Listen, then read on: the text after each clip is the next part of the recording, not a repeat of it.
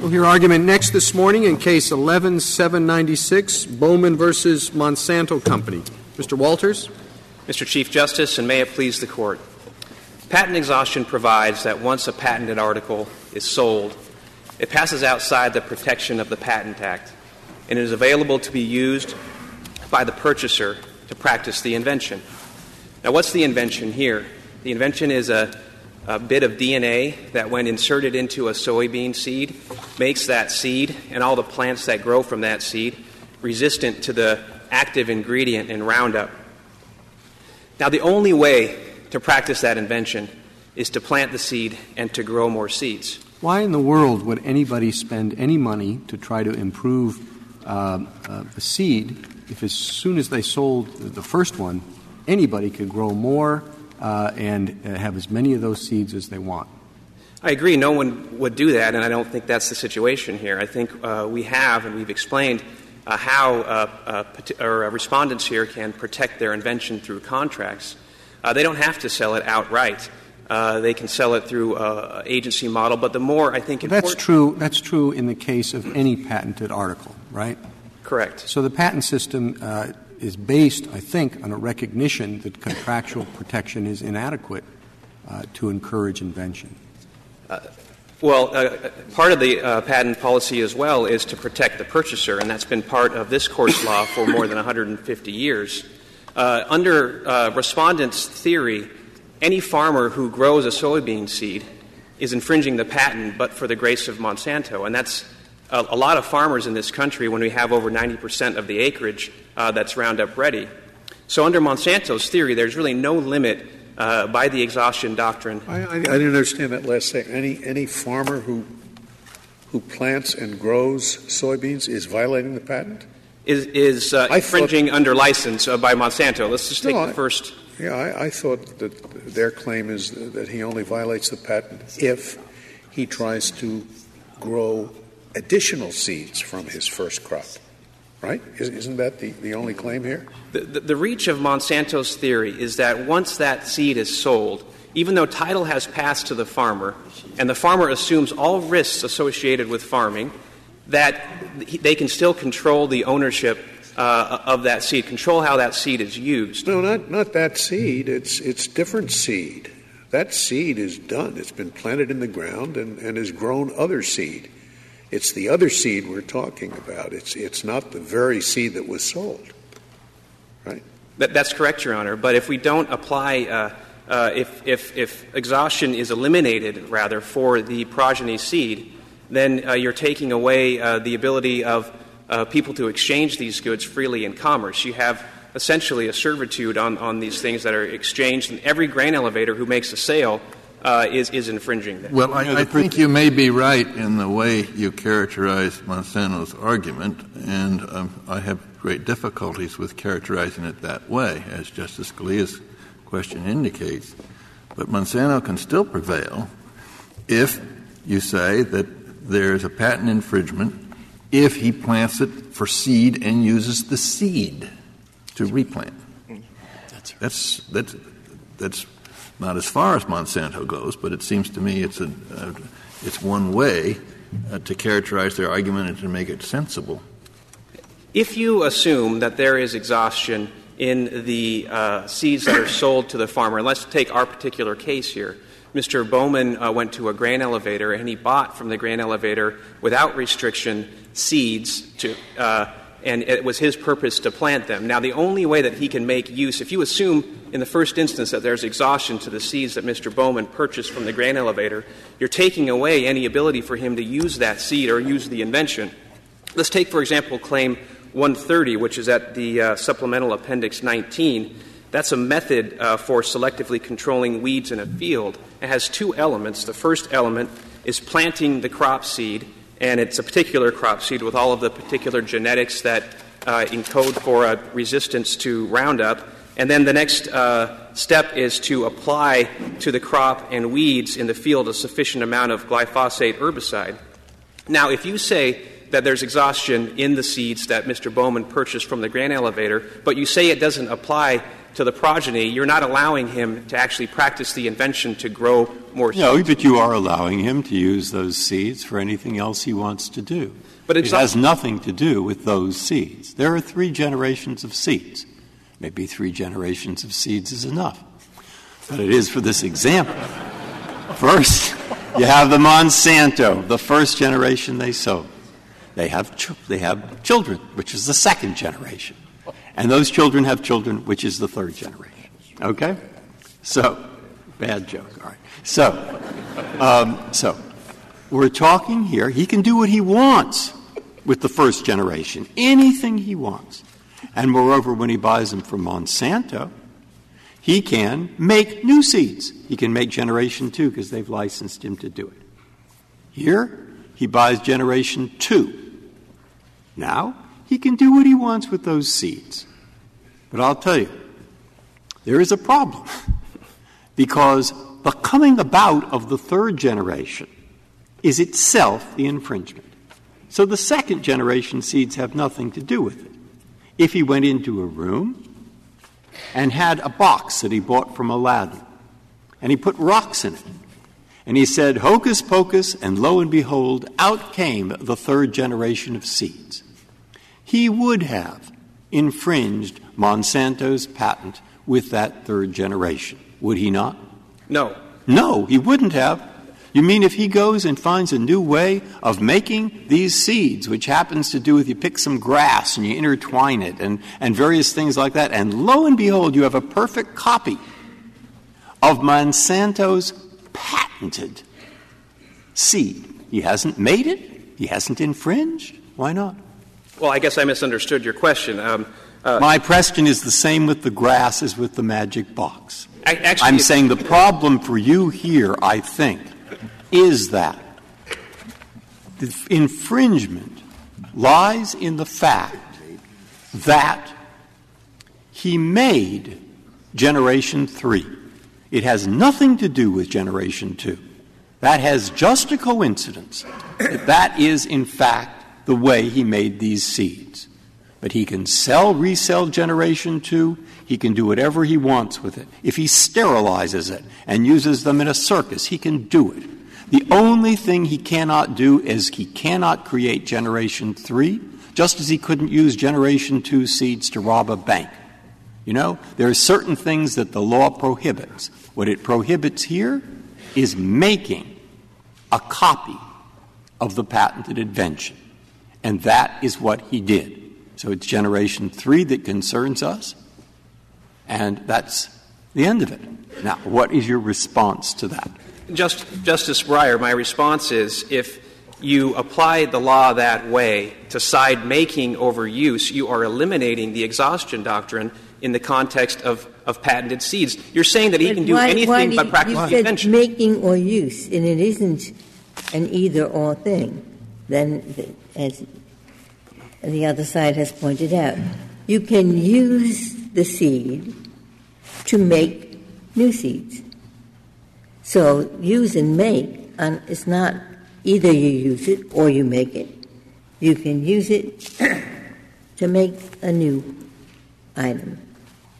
Justice Ginsburg, that is the point of the invention here. If you look at Claim 130 again, for example, you are saying he can't practice Claim 130, which is certainly embodied in the seeds he purchased from the grain elevator. But suppose he had never bought any Monsanto seeds. He just goes to the grain elevator, and 90% of those seeds have the genetic composition. So, and he planted that, and he harvested it. Would he be infringing on Monsanto's patent? No. So he never has to buy any seed at all from Monsanto. Well, in practical matters, it doesn't work that way because the seed that's available at a grain elevator is not a very good source of seed, and farmers are not going to be able to eliminate the need to go to Monsanto or the other seed companies every year by going to the grain elevator. Great evidence of that is the fact that my client, every year that he planted a second crop using the grain elevator seed, he bought high-quality seed from Pioneer. Now, if this grain elevator seed was so good, why didn't he use it for his first? Yeah, but I'm still not getting the answer. I'm going to try once more. Now, when you buy Generation 2, well, there are a lot of things you can do with it. You can feed it to animals. You can feed it to your family and make tofu turkeys. I mean, there are a lot of things you can do with it. All right. But I'll give you two that you can't do. One, you can't pick up those seeds that you've just bought and throw them in a child's face. You can't do that because there's a law that says you can't do it. Now, there's another law that says you cannot make copies of a patented invention. And that law you have violated when you use it to make Generation 3, just as you have violated the law against assault, were to use it to commit an assault. Now, I think that's what the Federal Circuit is trying to get at. And so it really has nothing to do with the exhaustion doctrine. It has to do with some other doctrine, perhaps, that somehow you think should give you the right to use something that has as a basic purpose making a copy of itself. Maybe you should, but I don't see that. Where is that in the law? Your Honor, that's an exception to the exhaustion doctrine for self-replicating inventions. The invention here is that there is that there in the exhaustion doctrine? It is not there. This Court has not created an exception to the exhaustion doctrine, and in fact, it's explicitly said it won't do that, and that's an activity for Congress. I'm sorry. The exhaustion doctrine permits you to use the good that you buy. Never permits you to make another item from that item you bought. So that's what I think Justice Breyer is saying, which is you can use the seed, you can plant it, but what you can't do is use its progeny unless you're licensed to, because its progeny is a new item. This is obviously a brand-new case where we're dealing with the doctrine of patent exhaustion in the context of self-replicating technologies. So what you have here is, if you take the Federal Circuit's view, then you have no exhaustion at all for someone to practice the invention. Sure, you can do all the things that you talked about, Mr. Breyer, or Justice Breyer, but that has nothing to do with the exhaustion or with the invention. So you're taking away the exhaustion doctrine for self-replicating inventions. You're modifying this Court's case law substantially, and that's something that ought to be done in Congress. Well, you just said that we haven't had a case involving self-replicating. I mean, the exhaustion doctrine was shaped with the idea of an article. There was an article that you could use, and then you use it and it's used up. But we haven't applied the exhaustion doctrine when you have when you create a copy of the original. So it's not that we have law in place. We've been dealing with an item with the exhaustion doctrine, and now we have hundreds of items, thousands of items, all growing from that original seed. The exhaustion doctrine, the policy that underlies this Court's cases, is fundamentally a choice about the purchaser's rights in that personal property over the patentee's rights in the monopoly to use that monopoly and increase its sales. This Court has always chosen the purchaser's rights over the patentee's rights to increase sales, and we're just asking you to make the same choice here. Well, except to the extent, as Justice Breyer suggested, except to the extent that the purchaser is going to use the article just to create a new one of the exact same kind. And it seems to me that what you're suggesting is that the basic rule that says that the purchaser does not get to do that should have an exception for self-replicating technologies.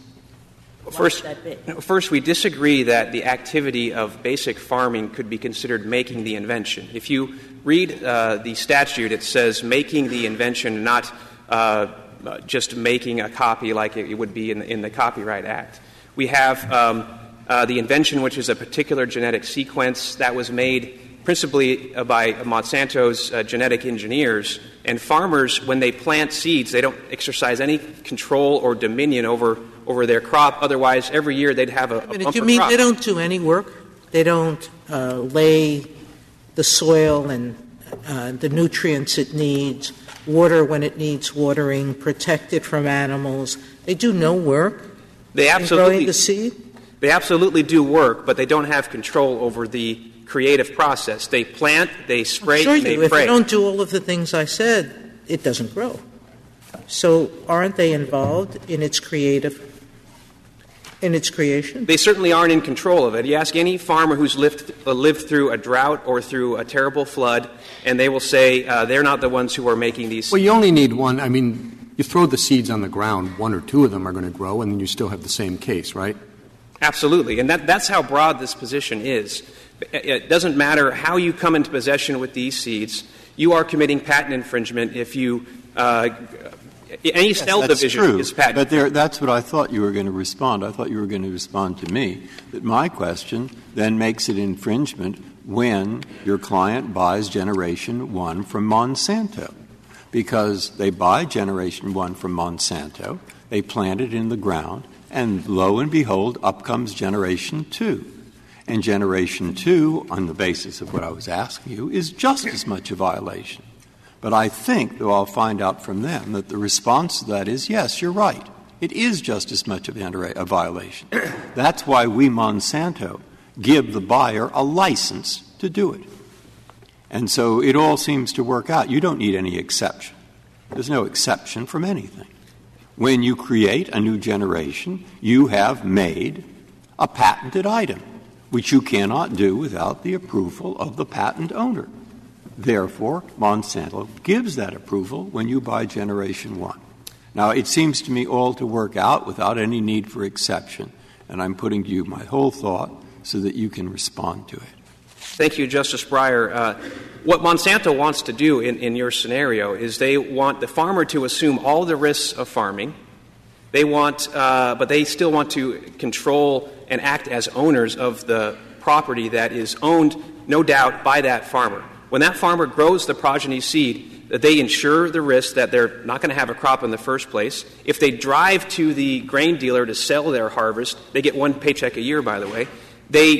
If they get into a wreck, that's not Monsanto's problem. That's the farmer's problem. So what they're essentially asking for is for the farmers to bear all the risks of farming, yet they can sit back and control how that property is used. And that's fundamentally inconsistent with how this Court has interpreted the exhaustion doctrine. The thing that's very important is this is not a license. This is an outright sale to the farmers of the first generation. And then they plant those seeds because they have, under the exhaustion doctrine, a right to use the invention. And then those progeny seeds are owned outright by every farmer, and they assume all risk of loss. So if Monsanto wants to control, they may own them, but that doesn't mean they're infringing. They may the seeds are owned by the farmer, but when he uses them to grow more seeds, he's infringing on their patent. So I don't think that the ownership has anything to do with it. It's a servitude on the title. I mean, those things get sold to the grain elevators, and now every time the grain elevator makes a sale, it's technically infringing. And that's something that our law has never allowed for centuries. And one of the main problems is that you have farmers, their main livelihood here is to sell the seeds that they grow. Now, if they don't have clear title and if they don't have the ability to sell the property that they grow, then that impinges upon their ability to make a living. I have only one question. It's a farming question. With some crops, if you're going to make seeds, you leave the crop in longer. In this, what about soybeans? If the farmer has the North 40 and the South 40, the North 40 he's going to plant soybeans to be used for flour, human consumption. South 40 he wants seeds. Does he leave the plants in the ground the same amount of time? You know, most farmers are not growing soybeans for seed. There are various types of farmers who are growing foundation seed, for example, that is very close to the first generation seed that's engineered. I don't understand this. I thought soybeans are seeds. They are. But if you're going to use the soybeans for seeds as opposed to flour, do you leave them in the ground any longer? I don't know the answer to that question. Mr. Walters, could you go back to the Chief Justice's opening question? Because the Chief Justice asked you, what incentive Monsanto would have to produce this kind of product if you were right. And you said, well, they can protect themselves by contract. Actually, it seems to me that that answer is peculiarly insufficient in this kind of case, because all that has to happen is that one seed escapes the web of these contracts, and that seed, because it can self-replicate in the way that it can, essentially makes all the contracts worthless. So again, we're back to the Chief Justice's problem that Monsanto would have no incentive to create a product like this one. Taking our example here where petitioner bought commodity seeds, it's an undifferentiated mixture. It can't be overemphasized how different every single seed is. You don't know a Monsanto from a Pioneer from an Asgrow. You don't know the maturity rate. If I'm a farmer, I need a particular maturity bean for my field because I don't want it to mature before it gets high enough for the combine to come around and cut it.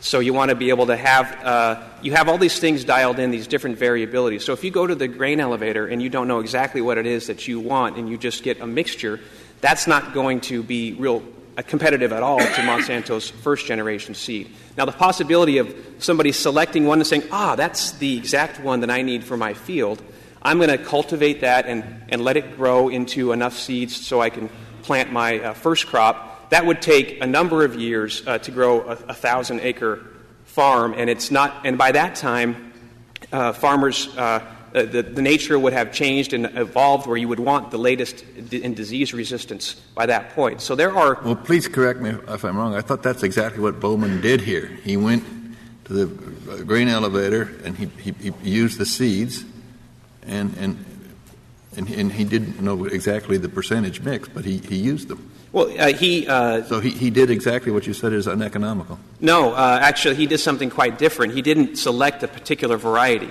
He selected for the particular trait Roundup Ready, but there are probably more than a dozen different ways in which the seed can vary: disease resistance, maturity rate, and if you are a farm. I'm sorry, maybe I didn't read this right. I thought what he did was plant all the commodity seeds and then applied the Roundup, so that all that was left was the Roundup resistant seeds, and then he used those. That's correct, but if you look at a field that you plant with grain elevator seed, it's going to be all different color because they're going to be all different variety. They're all going to mature at a different rate, so that when it comes harvest time, some of them are going to be too close to the ground so that your combine's going to miss. Including the Monsanto seeds? Including the Monsanto Some seeds. of them would grow at different rates Absolutely. than others. Well, how come that's not a problem the first time you plant them? It's a problem each time. This is a very poor choice of seed, but it only makes sense to plant in a risky situation, like when a farmer has been washed out from a flood, for example, and it's late in No, I mean the very first time you get nothing but Monsanto Roundup Ready seeds, and you plant those. Mm-hmm. Were you telling us you have the same problem with them growing at different rates and all that? Yes. Okay, so that doesn't make the commodity seeds any different. Oh, I'm sorry. I must have misunderstood your question. The commodity seeds, when the Roundup Ready commodity seeds will all grow at different rates and have different disease resistance, different maturity rates. But not the original batch that he buys Correct. from Monsanto? So the original batch that he buys from Monsanto, in addition to being resistant to the chemical that kills the weeds, in addition to that, they all mature at the same rate? Exactly. They're of a uniform variety. They're exactly what a farmer needs for their. So all the Monsanto seeds are not fungible. That's correct. There are some of them that mature early, some mature late. And it makes sense. I mean, they allow these seeds to be dumped into the common grain elevator. They don't put any restrictions on what the elevator does with it. There were no restrictions on my client when he purchased them from the grain elevator. So it's less of a problem for Monsanto, for people going to the grain elevator to plant. Nevertheless, when it's an outright sale, and exhaustion applies to that particular sale and permits that farmer to use it. It's never going to be a threat to Monsanto's business, people planting grain elevator seed. Now, to answer your question, Justice Kagan, about, under our theory, if somebody does breach a contract with Monsanto, they don't have to do it under contract law. They can actually do it under an agency model like General Electric did in the 1920s. And that's only fair because there the agent growers are assuming Monsanto is assuming the risk that the farmers are, and there's some equitability there with the risk sharing between the farmers and Monsanto. Now they want the farmers to take all the risks associated with farming, yet they want to control how they use those seeds all the way down the distribution chain. I'll reserve the balance of my time. Thank you, counsel.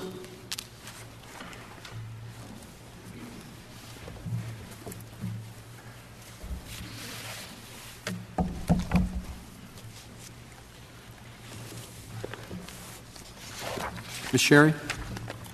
Mr. Chief Justice, and may it please the Court, I'd like to start by talking about this Court's decision in JEM because I think it largely resolves this case. JEM was a patent case, and the issue there was whether or not you could get a utility patent on a plant. The argument was that you couldn't get a utility patent because the Plant Variety Protection Act implicitly repealed the Patent Act in that respect. This Court rejected that argument, and the reason it rejected that argument was because it found no conflict between the two statutes. The reason it found no conflict between the two statutes is because it said that it is harder to get a utility patent, and for that reason you get greater protections under the Patent Act, you get greater rights of exclusion under the Patent Act than you do under the PVPA. And it said most notably there is no seed-saving exemption in the Patent Act. There is no research exemption in the Patent Act. The consequence of Petitioner's argument would be that this Court would not only be reading a seed-saving exemption into the Patent Act and a research exemption, it would be doing much, much, much more under the guise of patent exhaustion. Justice Breyer, as you pointed out, the exhaustion doctrine really has nothing to do with this case, and that's because the exhaustion doctrine has always been limited to the particular article that was sold, and we're talking about a different article here, and it's never extended to the making of a new article. Well, but I mean, the reason it's never is because this is an entirely different case. It's the reason it's here, because you have the intersection of the exhaustion doctrine and the normal protection of reinvented articles. So I don't think it gets you very far to say that we've never applied the exhaustion doctrine that way either. We've never applied the reinvention doctrine to articles that reinvent themselves, like plant seed. It's true that the Court hasn't had an exhaustion case specifically involving this sort of replicating technology, but when the Court has talked about exhaustion, it's always focused on the specific article that's sold, and it's done that for a reason. The concept underlying exhaustion is that when the patent holder controls that very first sale, it gets the one royalty with respect to the actual article sold. Petitioner's argument isn't limited to the commodity grain that we're talking about. It's not even limited when you talk Justice Breyer, you mentioned the 3 different generations of seed. There's actually quite a few more generations than those 3. If the concept is the sale of a parent plant exhausts the patent holder's rights not only with respect to that seed, but with respect to all the progeny seed, we would have to go all the way back to the very first Roundup Ready plant that was created as part of the transformation event. Every single Roundup Ready seed in existence today is the progeny of that one parent plant. And as Your Honor pointed out, that would eviscerate patent protections. There would be no incentive to invest, not just in Roundup Ready soybeans or not even agricultural technology, but it's quite a bit broader than that. In order to encourage investment, the Patent Act provides 20 years of exclusivity. This would be reducing the 20-year term to essentially one and only sale. It would be near impossible to recoup your investments with that first sale, and so the more likely consequence is that research dollars would be put elsewhere. That's a pretty horrible result, but let me give you another horrible result. And that is, if we agree with you, farmers will not be able to do a second planting by simply getting the undifferentiated seeds from a grain elevator, because at least a few of those seeds will always be patented seeds, and no farmer could ever plant anything from a grain elevator. Which means, I gather, they use it for second plantings where the risks are so high that it doesn't pay to buy expensive seed. Now, they can't do that anymore because there's practically no grain elevator that doesn't have at least one patented seed in it. And the answer to that is this is actually not a traditional farming practice. Despite what Petitioner says, Farmers do not generally go to grain elevators, buy a commingled grain, plant it in the ground as seed. If you look at the American Soybean Association brief submitted on behalf of soybean farmers, it says as much. If you look at the CHS brief, which is submitted on behalf of grain elevators, it also explains that. And there's a number of reasons why that is the case. There's the reasons that Petitioner talked about, which is that they are an undifferentiated mix. But there's other reasons as well. The business of grain elevators is not to sell commingled grain as seed. If that was their business, they would have to comply with seed labeling laws. They do not do so because it's not their business model. That's why it's so cheap.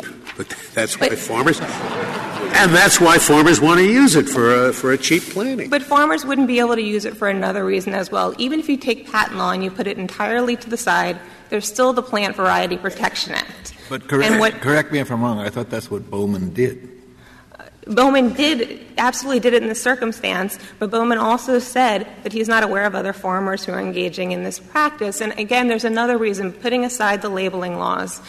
There's the Plant Variety Protection Act. And as Pioneer points out in their amicus brief, it is quite likely that a large amount of the commingled grain is not only protected by patent, but it's actually protected by a Plant Variety Protection Certificate. And what Petitioner did here would infringe the Plant Variety Protection Certificate. So even putting patent law to the side, this is not an economically viable source of seed for farmers regardless. And Petitioner's argument, again, isn't limited to the grain elevators. It would apply to saving your own seed and planting it generation after generation.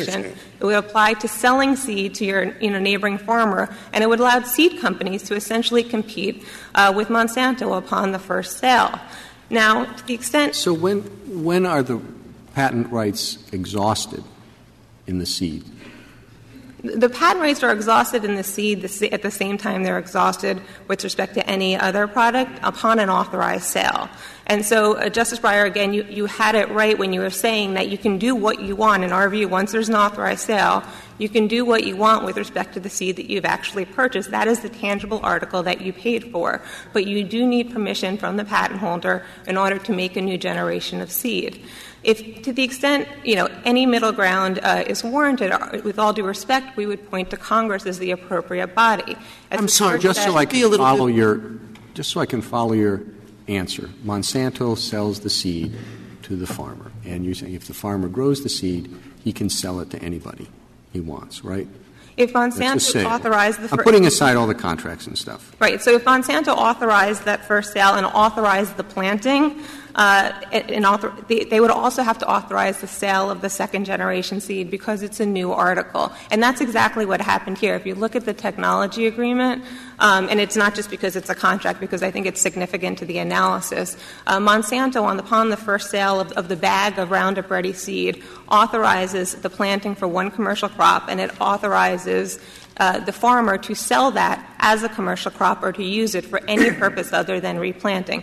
That is an authorized sale. And so if you take that second-generation seed — second generation is a bit of a misnomer — but if you take that seed and you follow it through, all of the patent rights with respect to that particular seed have been exhausted. But you cannot take that seed without separate authorization, plant it in the ground, and come up with the next generation of seed. Well, it sounds like the patent rights haven't been exhausted then.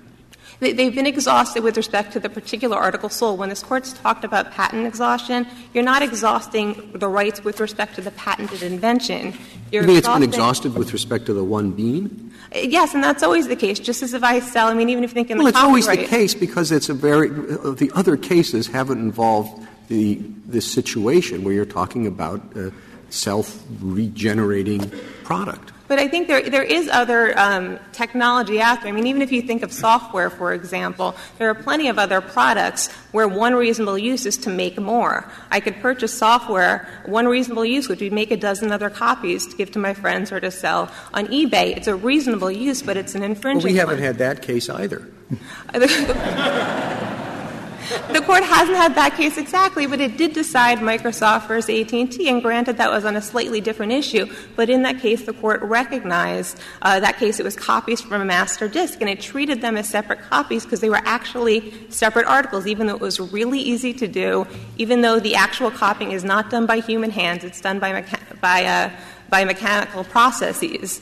And in fact, in that case, the Court talked and compared the making of software to the reproduction through biological processes, which is what we're talking about here. And so all we're asking the Court to do today, I recognize it's a new technology, and to the extent new technologies require different rules, Congress is the body that should be making those different rules. And when Congress has acted in this area, in the Plant Variety Protection Act, and also in the software context in the Copyright Act, it has not adopted the wholesale exemption that Petitioner is asking for here. I'm sorry. In everything you said, you agree with Mr. Waxman. There's this issue in the case where you disagree, which is the conditional sale doctrine. I'm just wondering, before you finish up, could you say a bit about whether that doctrine is causing trouble as it presently exists in the Federal Circuit? In other words, could we just ignore that doctrine if we wanted to, or is it a very problematic one that we should take this opportunity to do something about? Your Honor, may I? Sure. I think the Court does not need to do something about it in this case. I think Quanta largely decided the issue, even though it didn't say so explicitly, and as far as I'm aware, the Federal Circuit has not applied their previous version of the conditional sale doctrine to enforce a post-sale restriction since this Court's decision in Quanta. Thank you, counsel.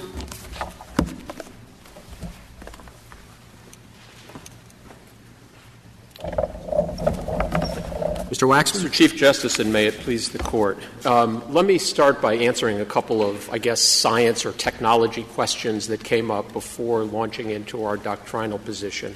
First of all, Justice Kennedy, soybeans are soybeans. They are harvested at a particular point in time, whatever use is going to be made for them.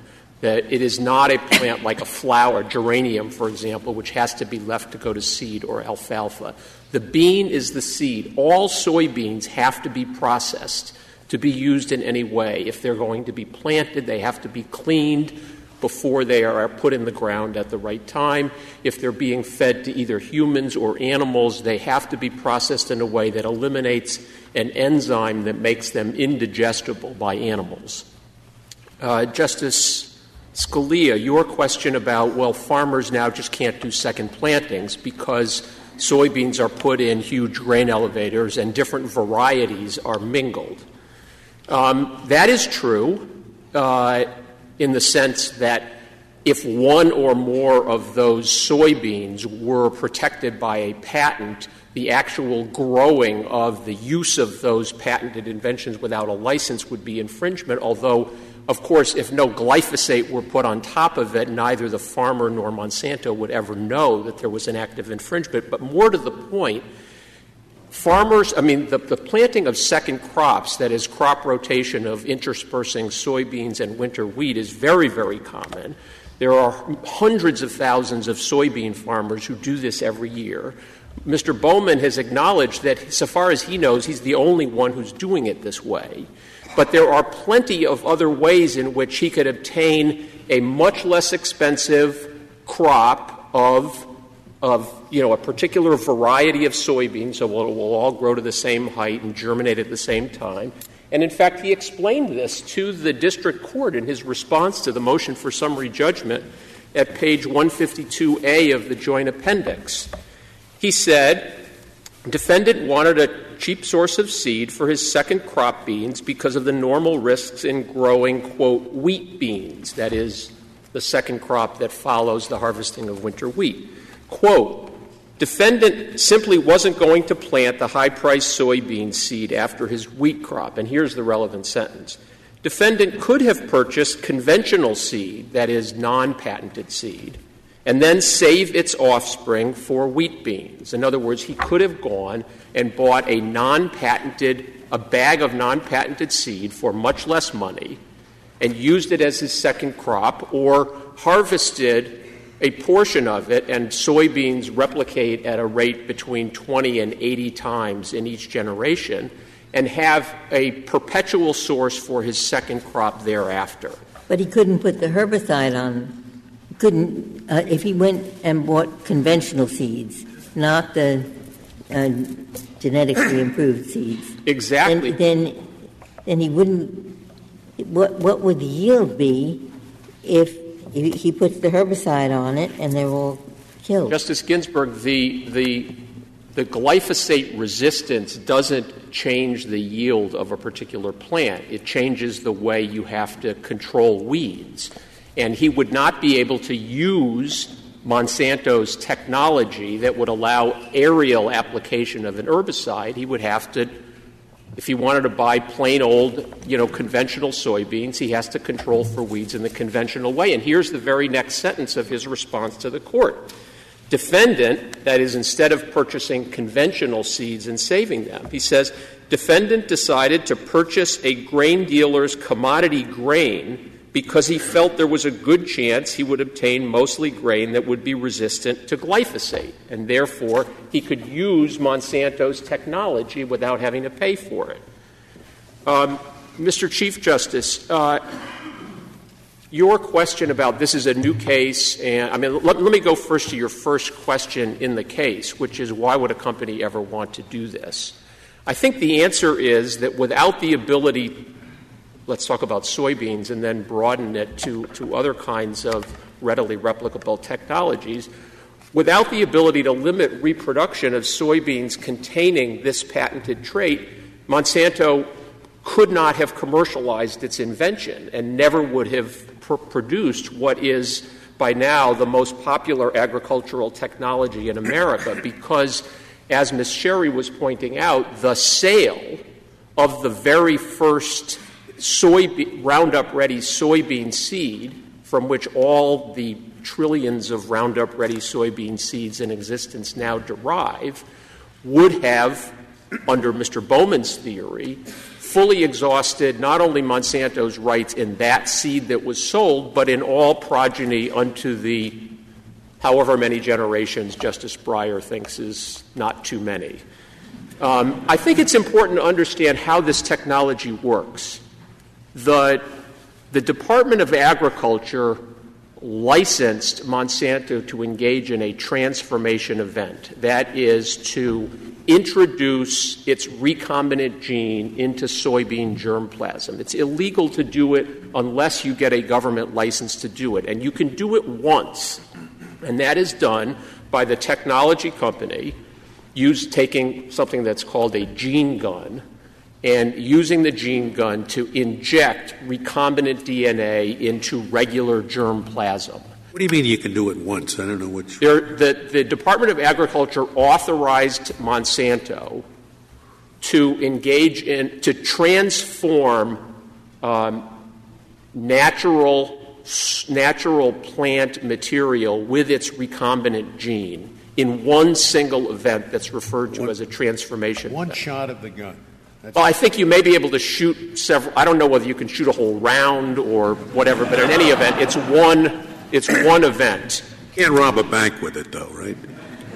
I, in my mind, have been trying to figure out what a gene gun looks like, and I don't know. I don't know if you could use it to rob a bank, but the point is, and the Federal Register site for the transformation event with respect to Roundup Ready is provided in a footnote in our brief.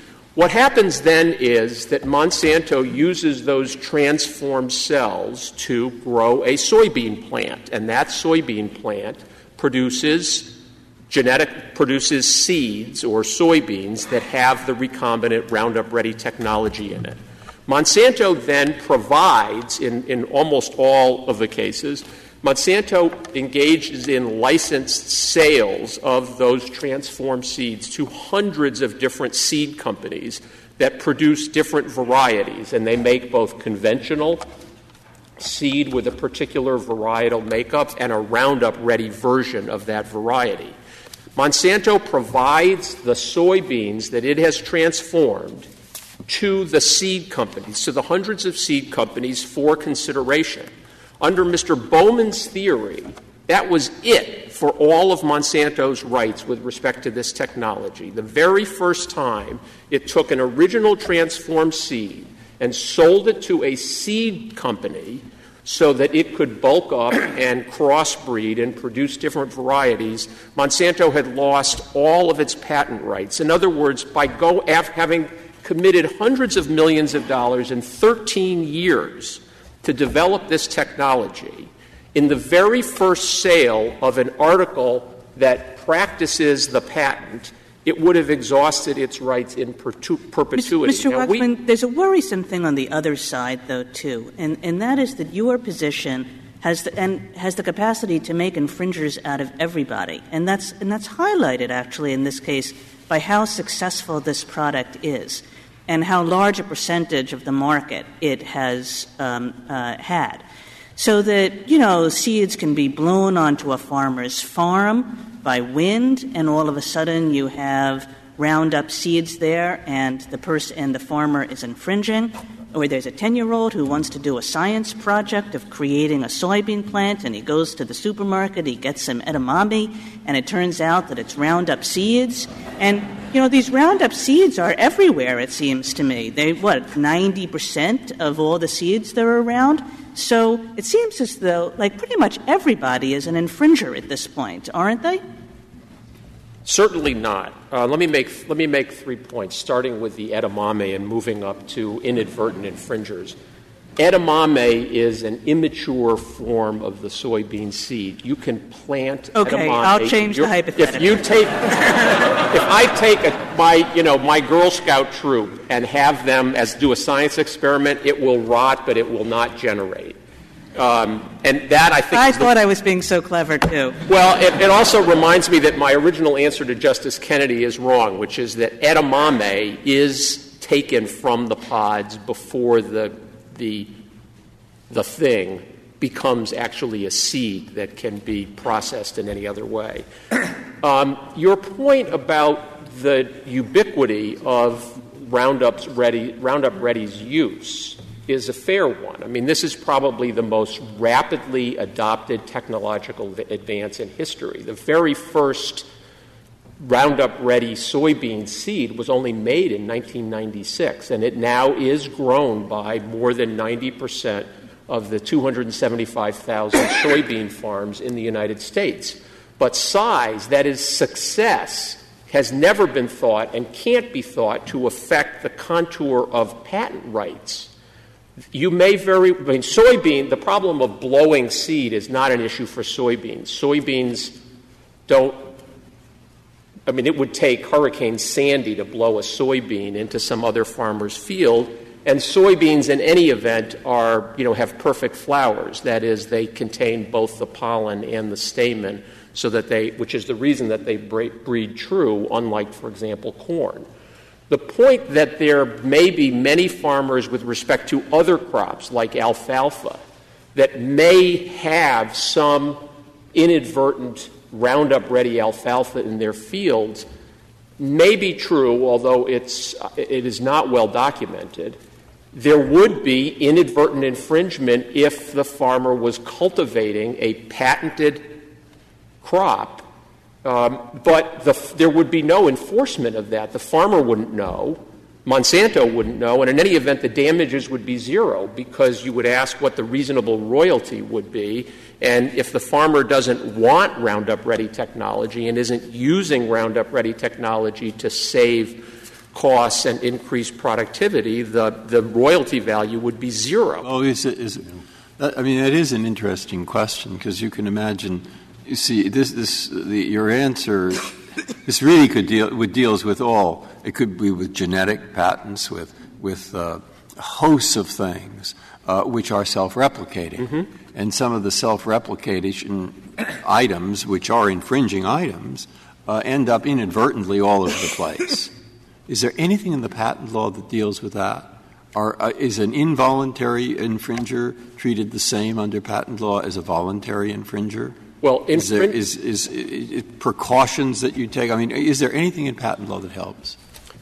So infringement is, unlike contributory infringement or induced infringement, the act of infringement, that is a violation of Section 271, is a strict liability tort, yes, exactly. But it requires affirmative volitional conduct. That is, it's not that a thing doesn't infringe, a person infringes. The person plants it.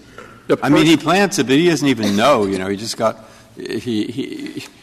We can't imagine a lot of circumstances where this would be Justice Kagan's question. I mean, you're just saying that would need a modification in patent law. Of course. I mean, take the example, and this goes to, I think, a comment made by the Chief Justice that even in the software context, we haven't had this case yet.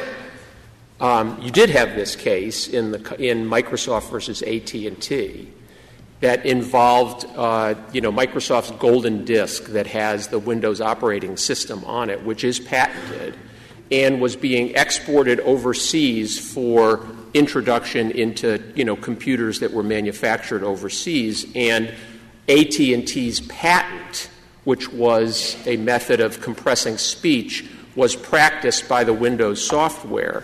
And this court held that although the writing of the Windows operating system into computers in the United States would have infringed the patent, and when Microsoft did that, it did infringe AT&T's patent. The fact that the copies were made onto the hard drives of the computer overseas meant that the act of infringement occurred overseas, and there was not an export of an infringing product for the purposes of infringing overseas for purposes of Section 271F. So I think you have decided in the context of software, which of course replicates even more readily than soybeans do, or vaccines or cell lines or plasmids, that the copies that are actually made when a software is written onto the hard drive of a computer is a different thing than the disk that was sent, and is infringing if it occurs within the United States. What about the other question? So the other one... I want to go back to a different question that was asked, which was the question of what do you think we should do about this other aspect of the case, the licensing aspect? I mean, I would have thought it doesn't concern Monsanto's license of Generation 1, because insofar as it's relevant here, Generation 1 carries a license that is just permissive. It is to create Generation 2.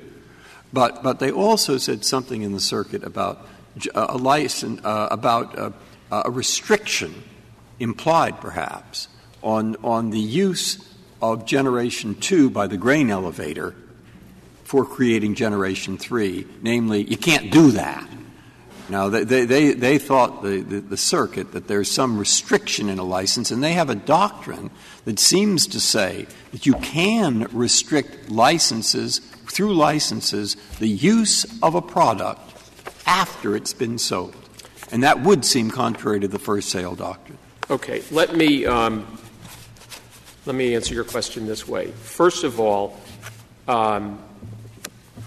we don't think that there's any need whatsoever for this court. We agree with the government that there's no need for the court to address the question of conditional sales and the extent to which patent law recognizes under some circumstances conditional sales, because in this case, the Federal Circuit did not address that ground, which we advocated and we still advocate, but instead said, and I'm reading from 14A of the petition appendix, even if Monsanto's patent rights in the commodity seeds are exhausted, such a conclusion would be of no consequence, because once a grower like Bowman plants the commodity seeds containing Monsanto's Roundup Ready technology and the next generation of seed develops, the grower has created a newly infringing article. In other words, what the Federal Circuit decided, and it is entirely correct and it should be affirmed on that basis, is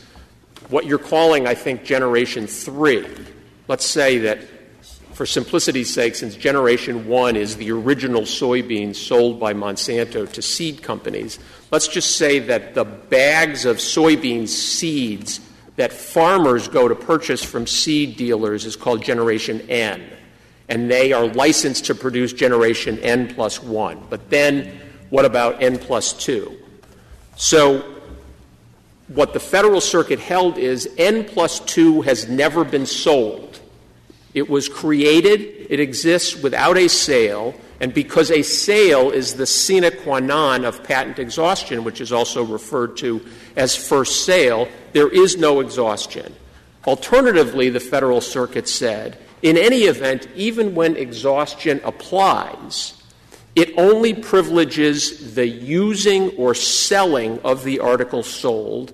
As Your Honor's questions pointed out originally, it never privileges the making of a new infringing product. Could you prevail in this case if we focus just on use rather than make? If you're referring to generation N+2, the answer is yes, because those are newly infringing products with no exhaustion of Monsanto's rights, and as a consequence, farmers have no authority to use, make, sell, or offer to sell without Monsanto's authorization. That is just a straightforward application of Section 71. Mr. Waxman, I want to go back to Justice Breyer's question and reformulate it as a different question, with, I think, the same answer, okay. But I just want to make sure you and the government are exactly on the same page. Both of you are suggesting, I think, that was Ms. Sherry's last response, that we were explicit enough in quanta and we don't have to address whatever lingering confusion the Federal Circuit may have with respect to conditional sales at all in this case? You're telling us we don't need to reach that prong and we shouldn't? I agree that you don't need to reach the prong. I understand we don't need to, but the question is, should we? Is there a need generally in clarifying some lingering confusion? I think that an appropriate case will come up where it will be important for you to determine that. And our third argument, which wasn't addressed by the Federal Circuit and isn't necessary to affirm, is that conditional sales are not ipso facto unenforceable. That is, in an instant, everybody understands that if instead of selling technology, you lease it and you sign a license that imposes conditions on that lease, unless they are unreasonable, conditions that are reasonably related to exploitation of the invention are enforceable. Mr. Bowman acknowledges that. Everyone acknowledges that. Our single submission here is that where you have a technology that cannot be leased because it will consume itself in whatever use one makes of it, and therefore has to be an article embodying the invention has to be sold, and where the invention cannot be commercialized, if the inventor has to realize its full costs of development and a reasonable rate of return on the first sale, the fact that there is this necessary sale in order to commercialize the invention cannot ipso facto make all such conditions unenforceable. And that's all. If you were to reach the conditional sale issue in this case, that is all we think this case stands for. And the reason I think then you do have a different position in the government. Yes, and I think the reason, if we take it out of the soybean area, let's look at vaccines, because the Roundup Ready gene essentially immunizes soybean plants from the herbicide in the same way that a life-saving vaccine will immunize individuals that receive it from some external, it wouldn't be herbicide, a life threat. Okay, vaccines are live. They have live cultures. They can regenerate themselves. If a company develops the vaccine for, H1,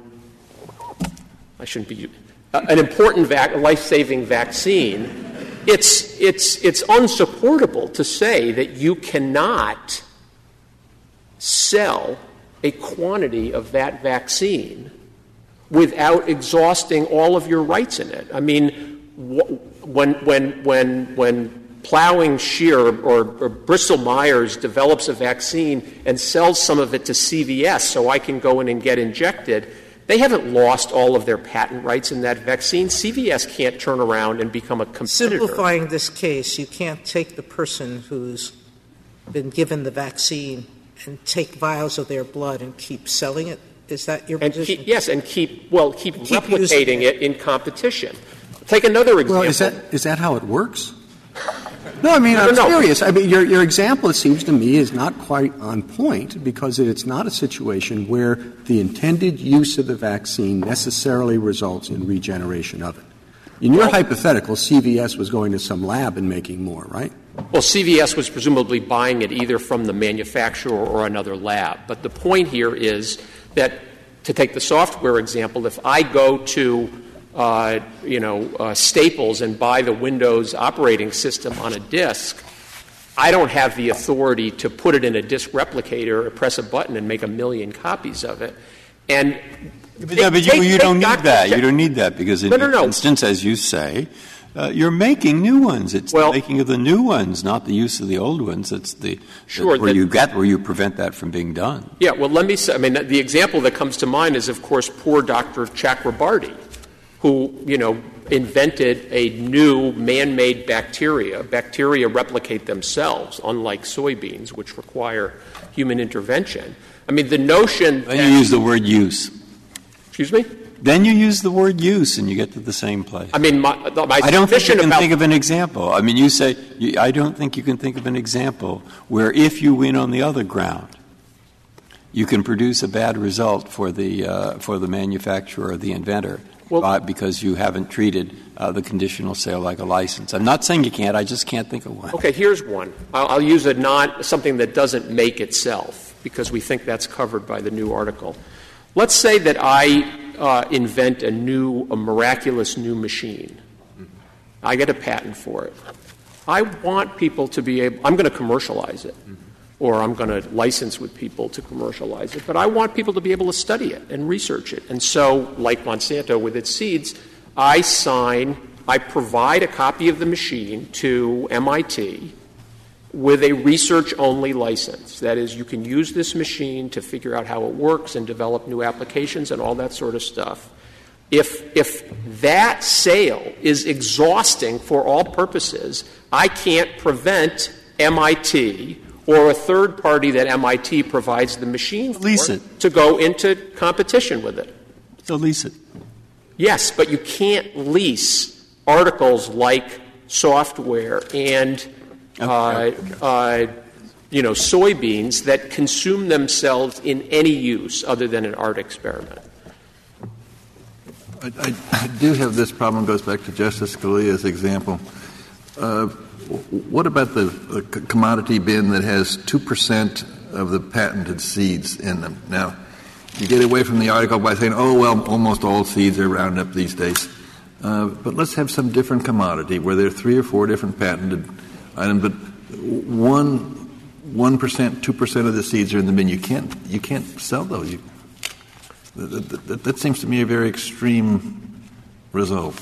Well, I mean, when you say you can't sell them, so as Ms. Sherry was pointing out, you can't sell them if they know they're going to be used for seeds, and you can't use them for seeds, even though there's only 1% of the seeds. That would be true even if this case came out another way, Justice Kennedy. First of all, because grain elevators are prohibited by state and federal law from selling seed, period. They buy grain and they sell grain. They can't sell seed.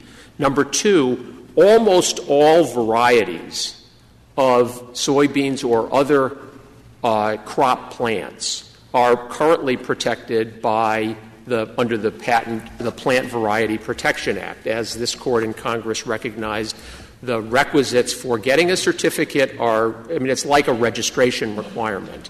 And we know from JEM and the relevant provision of the PVPA that it is unlawful to divert crops that are protected by a PVPA certificate for reproductive uses. So irrespective of all of this, whatever happens, even if there's only 1% of patented soybeans in a grain elevator, the grain elevator can't sell it as seed both under the federal and state seed laws and under the Patent Variety Protection Act. That's why the solution for farmers like Monsanto, like Mr. Bowman, is to simply buy conventional seed, multiply it, 20, 30, 40, 50, 80 times in a single generation, and save an 80th of it to replant in his second crop if he doesn't want to buy Roundup Ready technology for his second crop and use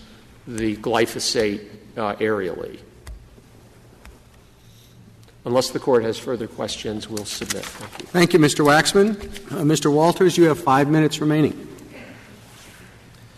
I'd like to first address the statement that this is not a traditional farming practice. It may be occasional when a farmer is in a real desperate situation, or it may apply to Mr. Bowman's situation where he wanted a very cheap source of seed for his second crop. But in the record at 153A, among other places, he discusses how he's gone to the grain elevator over the years a number of times and how other farmers have gone to the grain elevator for generations. So a ruling in favor of Monsanto here would effectively eliminate that seed. Do you agree that it's unlawful for grain elevators to sell it for replanting? No, I do not. And what he's referring to is state labeling laws that prevent grain elevators from actually scooping up grain, packaging it up, and saying this is seed, because they all look alike to the eye. And so grain elevators are certainly not allowed to dupe seed purchasers, but those laws are there to protect the seed purchasers. Mr. Bowman bought grain without any restrictions on how he could use it. That broke no laws, and it does not violate the PVPA. I mean, Monsanto didn't assert a PVPA certificate. Surely it has them. Did not assert them in this case and could not assert them in this case because there's no single variety that Mr. Bowman planted. So that's not a good argument. What about Mr. Waxman's suggestion that we've already decided this in Microsoft versus AT&T? That case is not on point, Your Honor. That had to do with 271F and actually came out on the side of more restrictive patent rights. And this is not like software. This is an invention that the only way to use the invention — now I repeat, the only way to use the invention is to plant it and to grow more seeds. So if you don't apply the exhaustion doctrine and allow someone to use it, you're choosing patent rights over personal property rights, and that's never been done in 150 years of this Court's exhaustion case. No people or animals eat them? That's certainly a use. Well, then why is it the only way you could do is to plant them? That isn't the only thing you could do with them. Well, that's not use. You could go buy them in the grain elevator and sell them for other things. It's not use of the invention, Justice Breyer. And exhaustion is about conferring on the purchaser a right to use the invention. There's no limit. The invented product, the invented thing, the inventive aspect of the seed is it has a gene in it that repels some other insecticide or something that they have. I understand that. The same argument came up in Quanta, Your Honor, with the — You don't use that. I don't think they use that particular — well, go ahead. There were other uses for the computer chips, of course, that were asserted, and the key was that those computer chips practiced the patent. And you would swallow up the exhaustion doctrine entirely if we just could think of other uses for these things that have been sold. The key is, does it use is the purchaser allowed to use the invention? And under Monsanto's theory, the purchaser isn't allowed to do that. And that's no exhaustion doctrine at all. I'm sorry. Are mostly people who take these whatever they are, the seeds, and they sell them for making tofu. They sell them to eat, or there are loads of uses, aren't there? But the only use of the invention is to plant it, and that's the use that Mr. Bowman made. Yeah, but that's nothing prevents him from planting it. What he's prevented from doing is using the consequences of that planting, the second-generation seeds, for another planting. That's all he's prevented from doing. He can plant and harvest and eat or sell. He just can't plant, harvest, and then replant. So the judgment in this case was based on acres planted. And so I'm not sure how many — we talked a bit about the N+2 generation, and we don't know in the record what the N+2 generation was in terms of his sales or his yields. That wasn't before the district court on summary judgment. So I'm not sure how you could affirm based on the judgment below, which was a finding that conditional sales prevented the application of the exhaustion doctrine. The other thing — I'm sorry, I didn't follow that answer to Justice Scalia's question. Could you ask it again? Which — You're saying that you're preventing him from using it. He's not prevented from using it. He can use it for what it's meant for raising a crop. He just cannot use the product, that new crop for replanting. That's all. He has to sell that new crop for feed or for some other purpose. But to say that he's prevented from using what he's bought is simply not true. He can use it, plant it, and harvest the crop. But you're saying that there's no exhaustion in the progeny where he owns that seed outright. With that, we'll submit and we'll ask that the Court of Appeals be reversed. Thank you. Thank you, counsel. The case is submitted.